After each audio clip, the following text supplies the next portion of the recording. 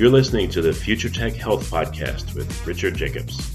Until I reached age 40, I never realized the obvious, that we all have medical issues, or we at least have a family member or close relation that has, or will have them in the future. Medicine and biological systems are the final frontier.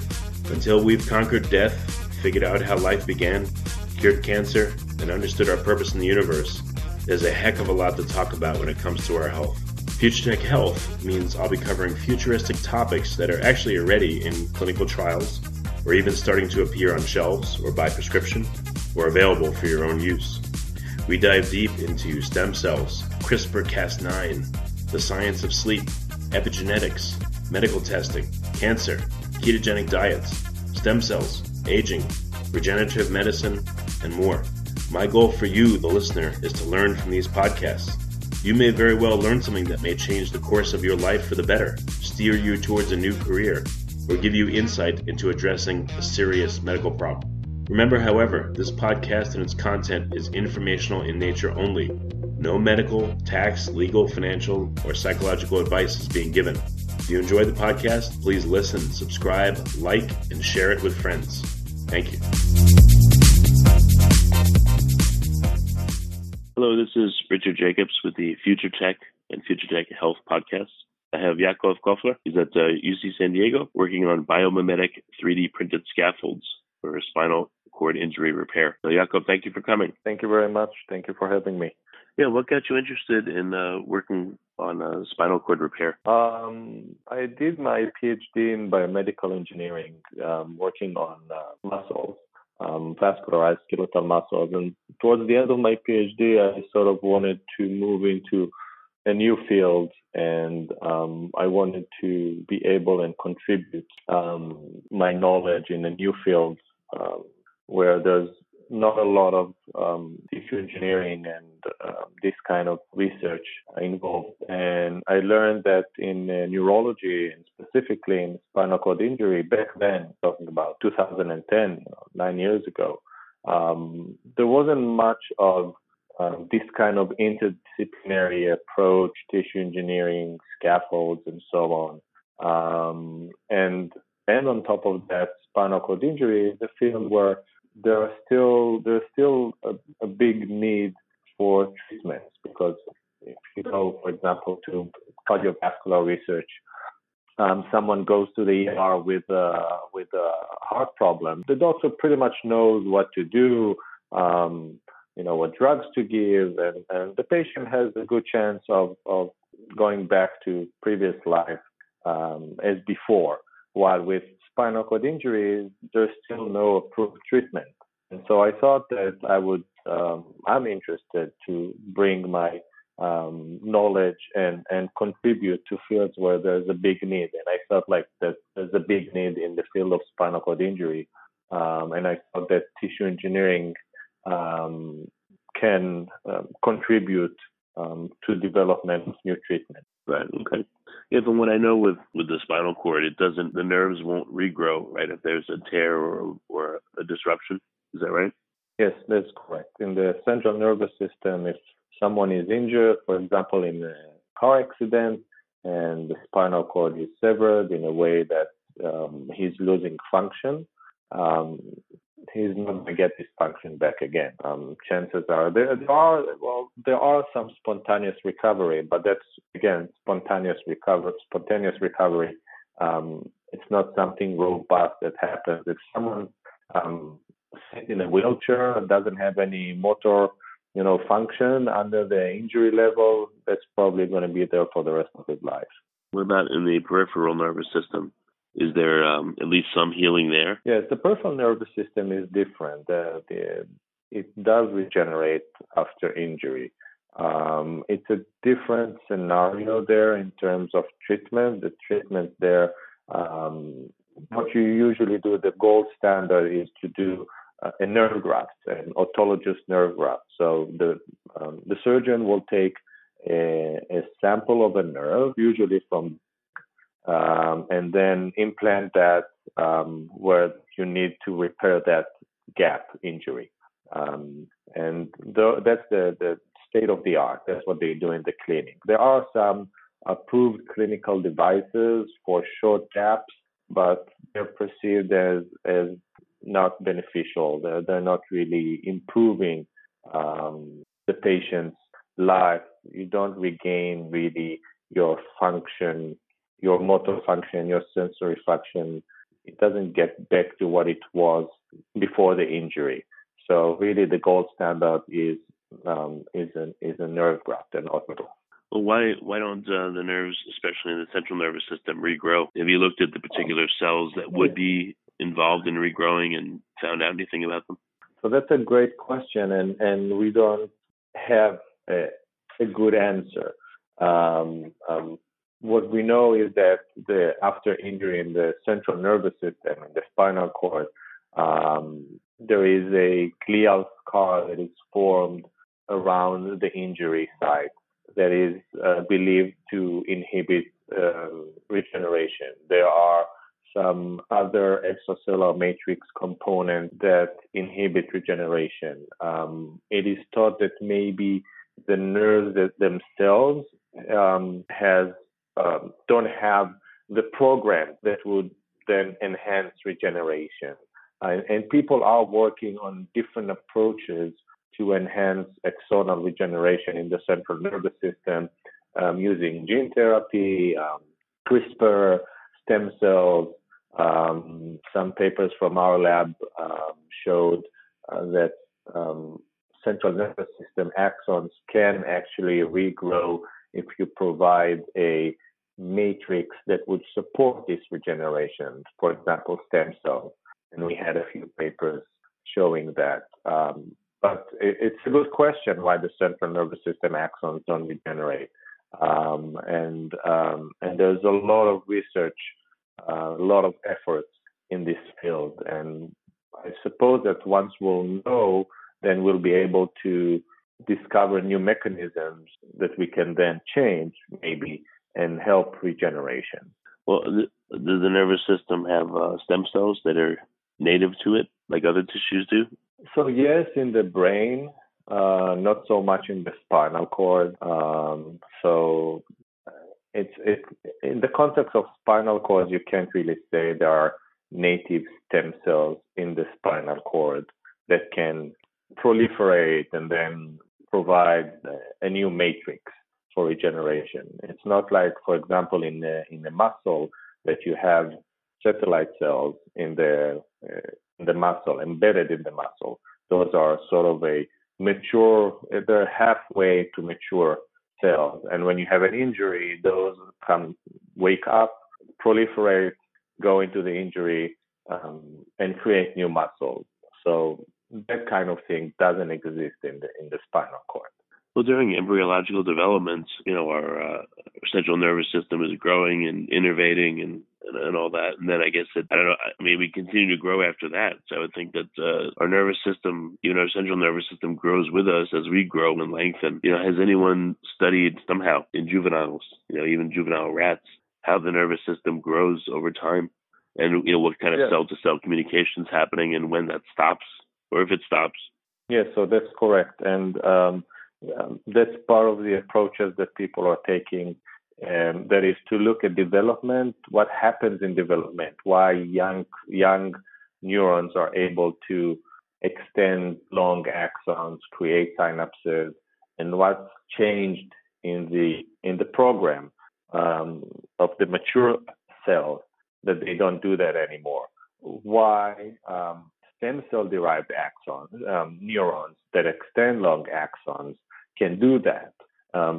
We're trying to learn from the stem cell field what young neurons that are differentiating from stem cells and are able to extend long axons, what kind of programs they express, and how can we use that knowledge in order to drive the mature neurons in the brain to extend axons again after injury. So yes, definitely people are looking into that, but that's a big field. There's a lot of, you need to dig into the DNA, into the RNA, into the protein reservoirs that you have in the cells. You want to see what is being expressed what is functioning in the cell.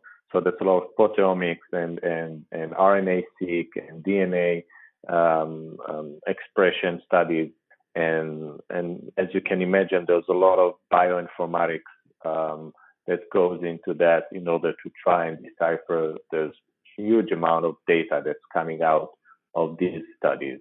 So yes, there's a lot of effort in this field to try and learn from development. Well, what about even the physiology, of the spine, the morphology of it? As a juvenile grows, maybe the spine just doesn't get longer, but also the nerve bundles, maybe more nerves accumulate, or maybe they somehow radially thicken. I mean, any clues there on how the spine, grows as someone's a juvenile, to see the points at which the spine grows?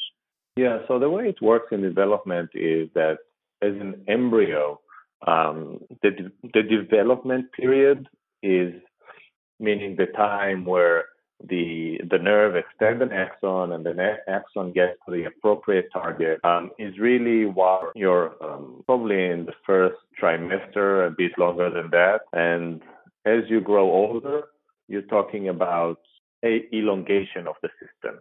So there are a few processes that are happening, right? There's elongation and there is creating the synapses, and those are different processes. And yes, as we grow, the nervous system grow, but the nervous system itself is already there. It takes us up to 2 years to develop the fine motor skills, but most of the fine motor skills are developed during the first 2-3 years. And that's pretty much not a function of new nerves innervating. It's just a function of shaping the connections that are already there, creating maybe new synapses or new targets. But it's not so much re-innervation of the whole system. You don't have, when you're 2-year-old, a new nerve that extends and new axons all the way from the brain down to the spinal cord. Those are already there. Those already innervated your hands, for example. What you have now would be just shaping that innervation, so you can really, while you acquire those fine motor skills, the system can adapt. But you don't have new innervation when you're 2-year-old. It's not there. So it really happens. All of that happens early on in time. That's why we learn from stem cells, because stem cells represent the early population of the neurons. And that's what we're trying to learn from, how to drive development, again, in an injured system. So what's your hypothesis? How do you think it could be best done? So some of the studies being done is you try to find what are the genes that are being expressed in those stem cells that are now extending axons, for example. And then you go to the injured system, the mature injured system, and you want to see if those genes are expressed, if they're maybe downregulated, maybe you can upregulate them. So that's the kind of approach being taken, for example, in the field.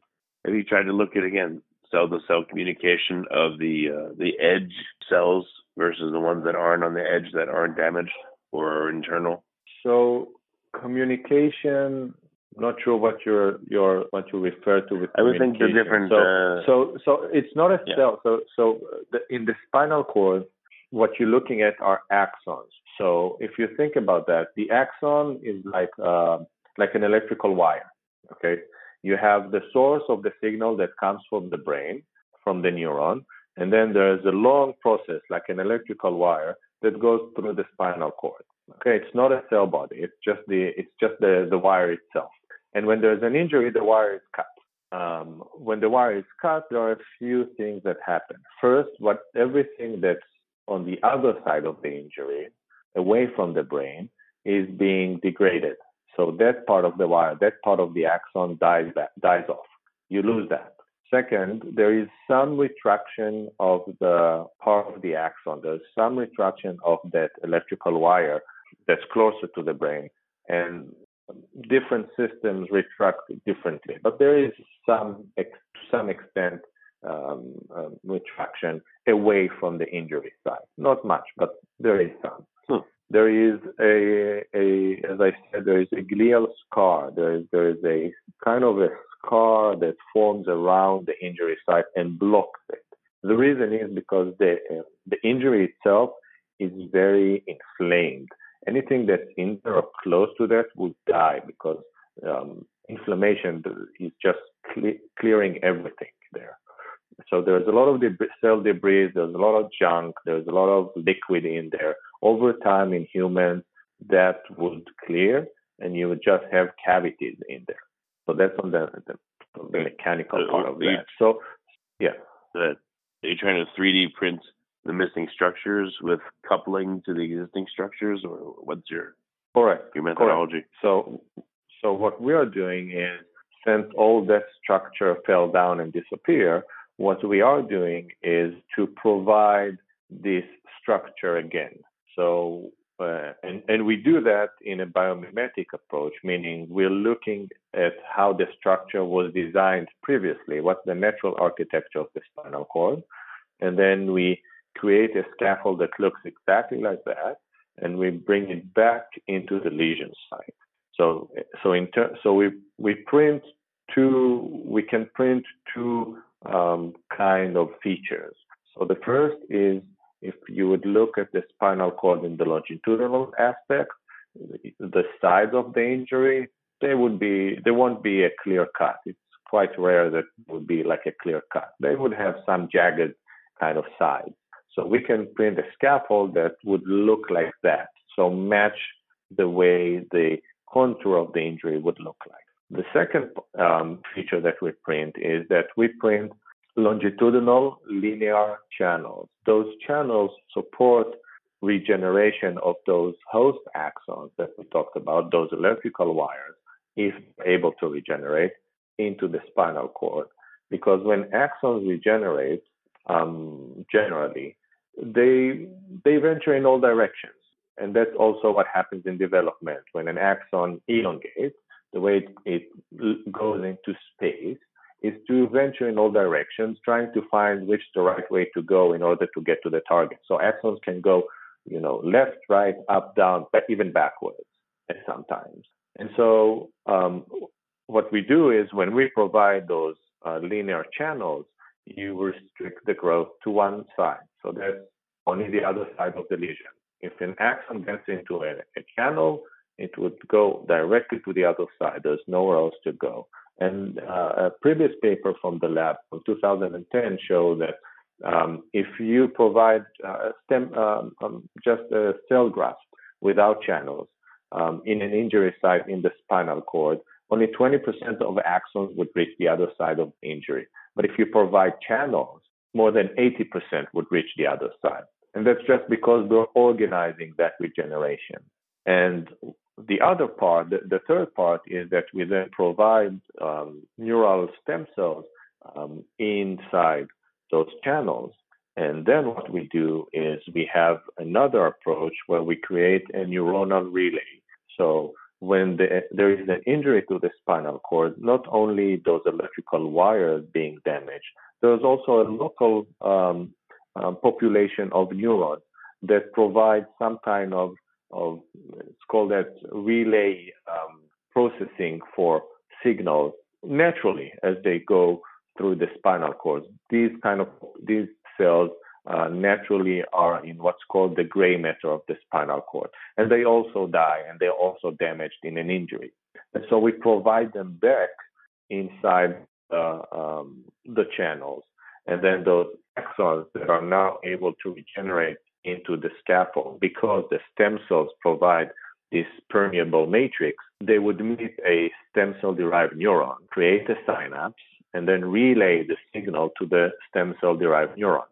The stem cell derived neuron now can take this signal, extend new axon, extend new electrical wire that would go down the spinal cord beyond the injury and reconnect back to the periphery. And so this way, we're reforming that relay that naturally exists in the spinal cord. Well, again, if a nerve will tend to innervate more if it has a path that it can follow. The end of the nerve is sitting there at the beginning of the path. How is it sensing that there is a path and that there is a certain path ahead of it, so it should regrow more than not? How could it do that?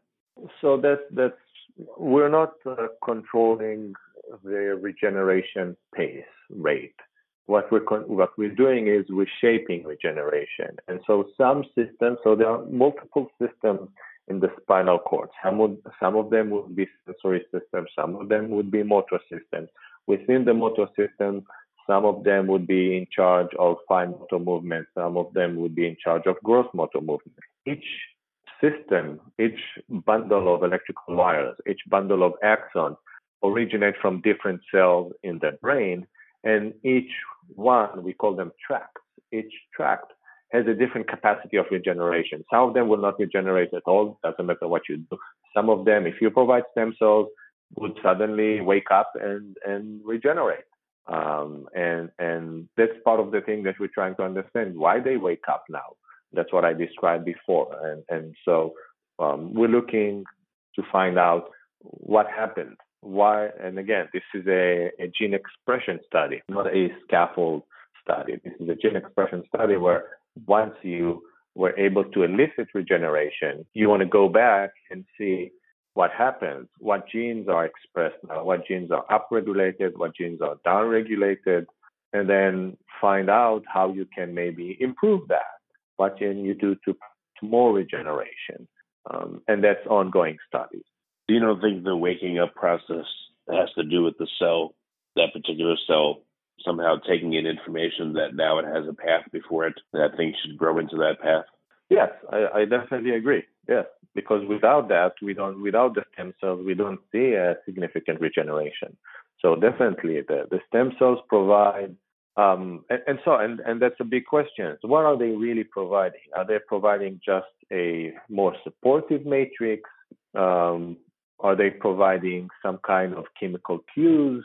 Are the chemical cues local? Are they being transferred, communicated longer in terms of length away from the injury site? These are ongoing studies to find out the mechanism of regeneration.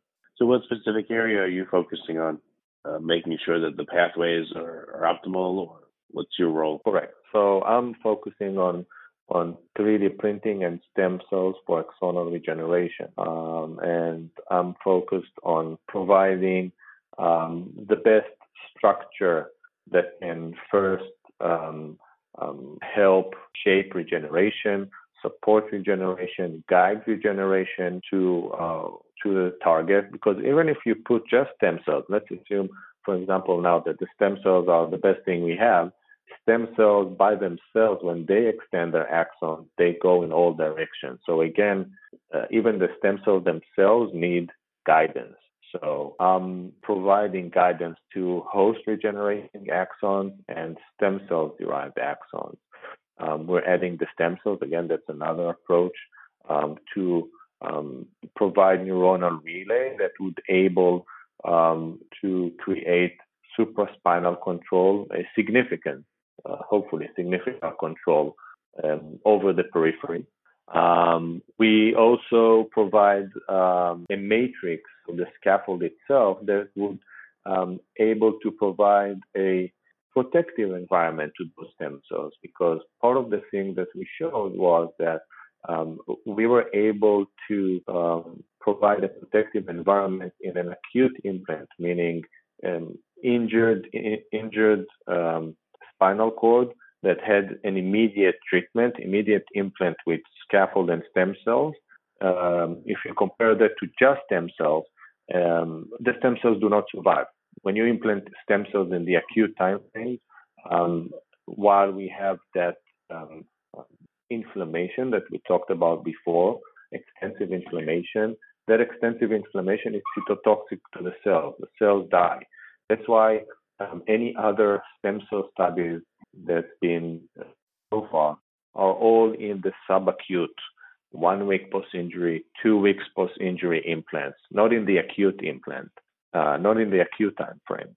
And so what we showed was that using the stem cells, providing that protective environment, it opens a new window for treatment in the acute time frame, which is relevant because what happens with patients when they get to the hospital in the first 3 to 4 days, they would go already through the first at least one surgery.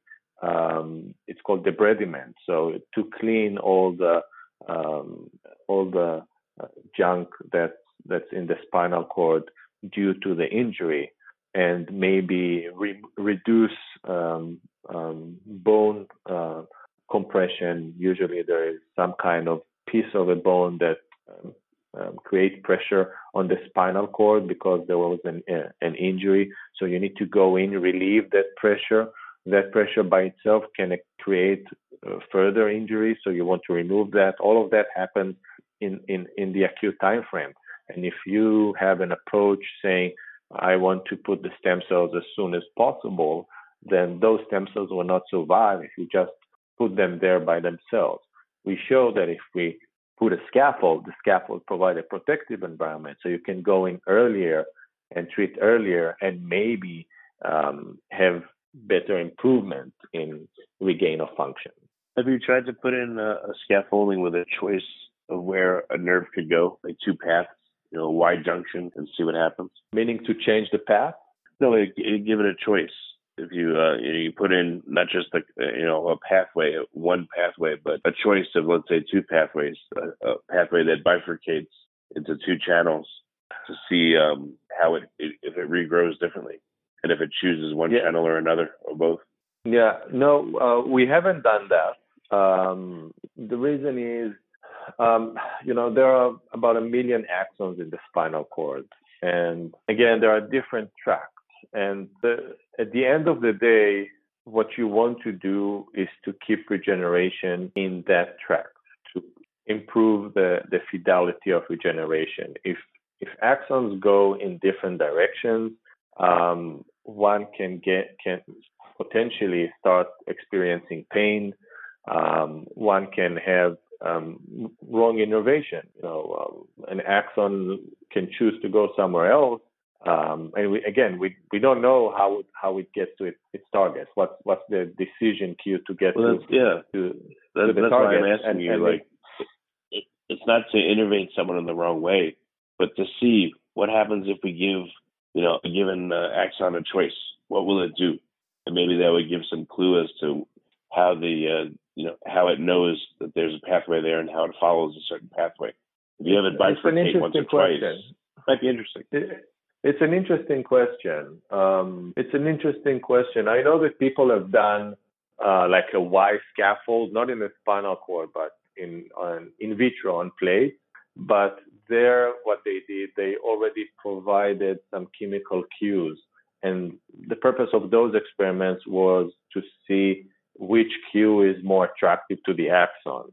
So they provided different chemical cues on each arm of the Y scaffold, and then they followed how axons regenerate, and they sort of were trying to understand which one is more potent and more attractive to pull the axons towards them. But experiments where there is no cue on the other side, just let the axon go freely, weren't done in that extent. So here's what people have done. So not in the spinal cord, but in the optic nerve. So the way the optic nerve works, and again, it's the same thing. You have a neuron that extends axon. The neuron is in the eye, and they extend axons to innervate back in the brain. And in the middle, so when the axons go out from imagine when the axons go backward from the eye backwards to the brain, they don't go straight. There's an X form. It's called the chiasm. There is an X where they sort of cross each other. And there's certain population from one side that would go only to one side, and a certain population from the other side that would go to another side. Okay, they would cross. They would not mix by themselves naturally in development. And when people did injury in the peripheral nerve, what they find, and they don't provide anything, what they find is that axons innervate equally both sides. instead of segregate. So I think in that context, you can say that axons would just go wherever they can. Yeah, because it'd be interesting if you put an attractant at the end of like a small maze and see if if the axon finds its way through the maze somehow, if it chooses a path. I know it's a weird experiment, but I just thought about it. So no, it's an interesting experiment, and people are doing that, and we've been doing that as well. And so there is a growth factor. There's a bunch of growth factors that are attractive for axons. They can bring more axons to a specific point. There's one that's very potent. It's called BDNF, brain-derived neurotrophic factor. And it's very potent for axons. And people have been studying it for a long time. And if you inject it in the spinal cord or in the peripheral nerve, you can see a lot of axons going towards where you have them. The problem is that BDNF, because it's very attractive, when the axons reach that point, they just stay there. They don't go forward. So the biology is sort of, that's why, naturally you have a variety of neurotrophic factors. You have a gradient of concentration. So people have been trying to then tweak, maybe to create multiple injections, maybe do a gradient. So yes, that's another field that we are involved in, drug delivery, growth factors. But nothing is easy in biology. Yeah, I know you can't do everything. There's so much to do. Yeah. So what would be a happy result for you in the next couple of years? What are some of your milestones? I think that scaling up the technology to, so we've done rodent studies. We show that it works with rats. We have regain of function with rats. And scale up the technology to do more preclinical studies to get closer to the clinic. My personal goal is to try and develop something that I can say that reached clinical trials and maybe had the chance to help patients. And so I think that now that we have a proof of concept in rodents, to scale up the technology to go to preclinical trials. If a good result for me would be successful preclinical trials that would then lead to a clinical trial that can potentially have significant impact on patients' lives. So try and go that way in spinal cord injuries and maybe peripheral nerve injuries as well. Very good. And what's the best way for people to get in touch or to ask questions or to see more of your work? So we have the paper that's published in Nature Medicine in January this year, and people can look for the title that you mentioned at the beginning, and they can look for me, Yaakov Koffler at UC San Diego. My email is on the paper as well, so people can write, and I've been getting emails, and people can get in touch in email, ask questions, and I'm happy to answer as much as I know. Well, very good. Well, Yaakov, thank you for coming on the podcast. I appreciate it. Sure. Thank you very much for having me.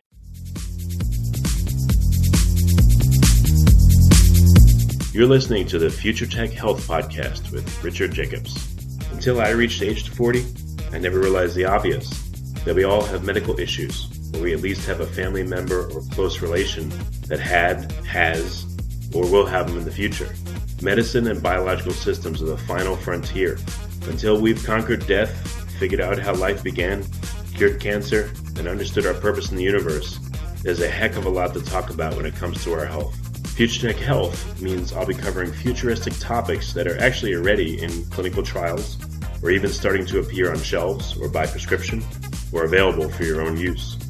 We dive deep into stem cells, CRISPR-Cas9, the science of sleep, epigenetics, medical testing, cancer, ketogenic diets, stem cells, aging, regenerative medicine, and more.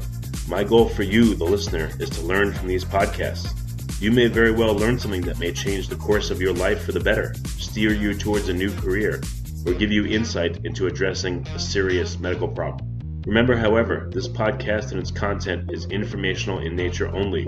No medical, tax, legal, financial, or psychological advice is being given.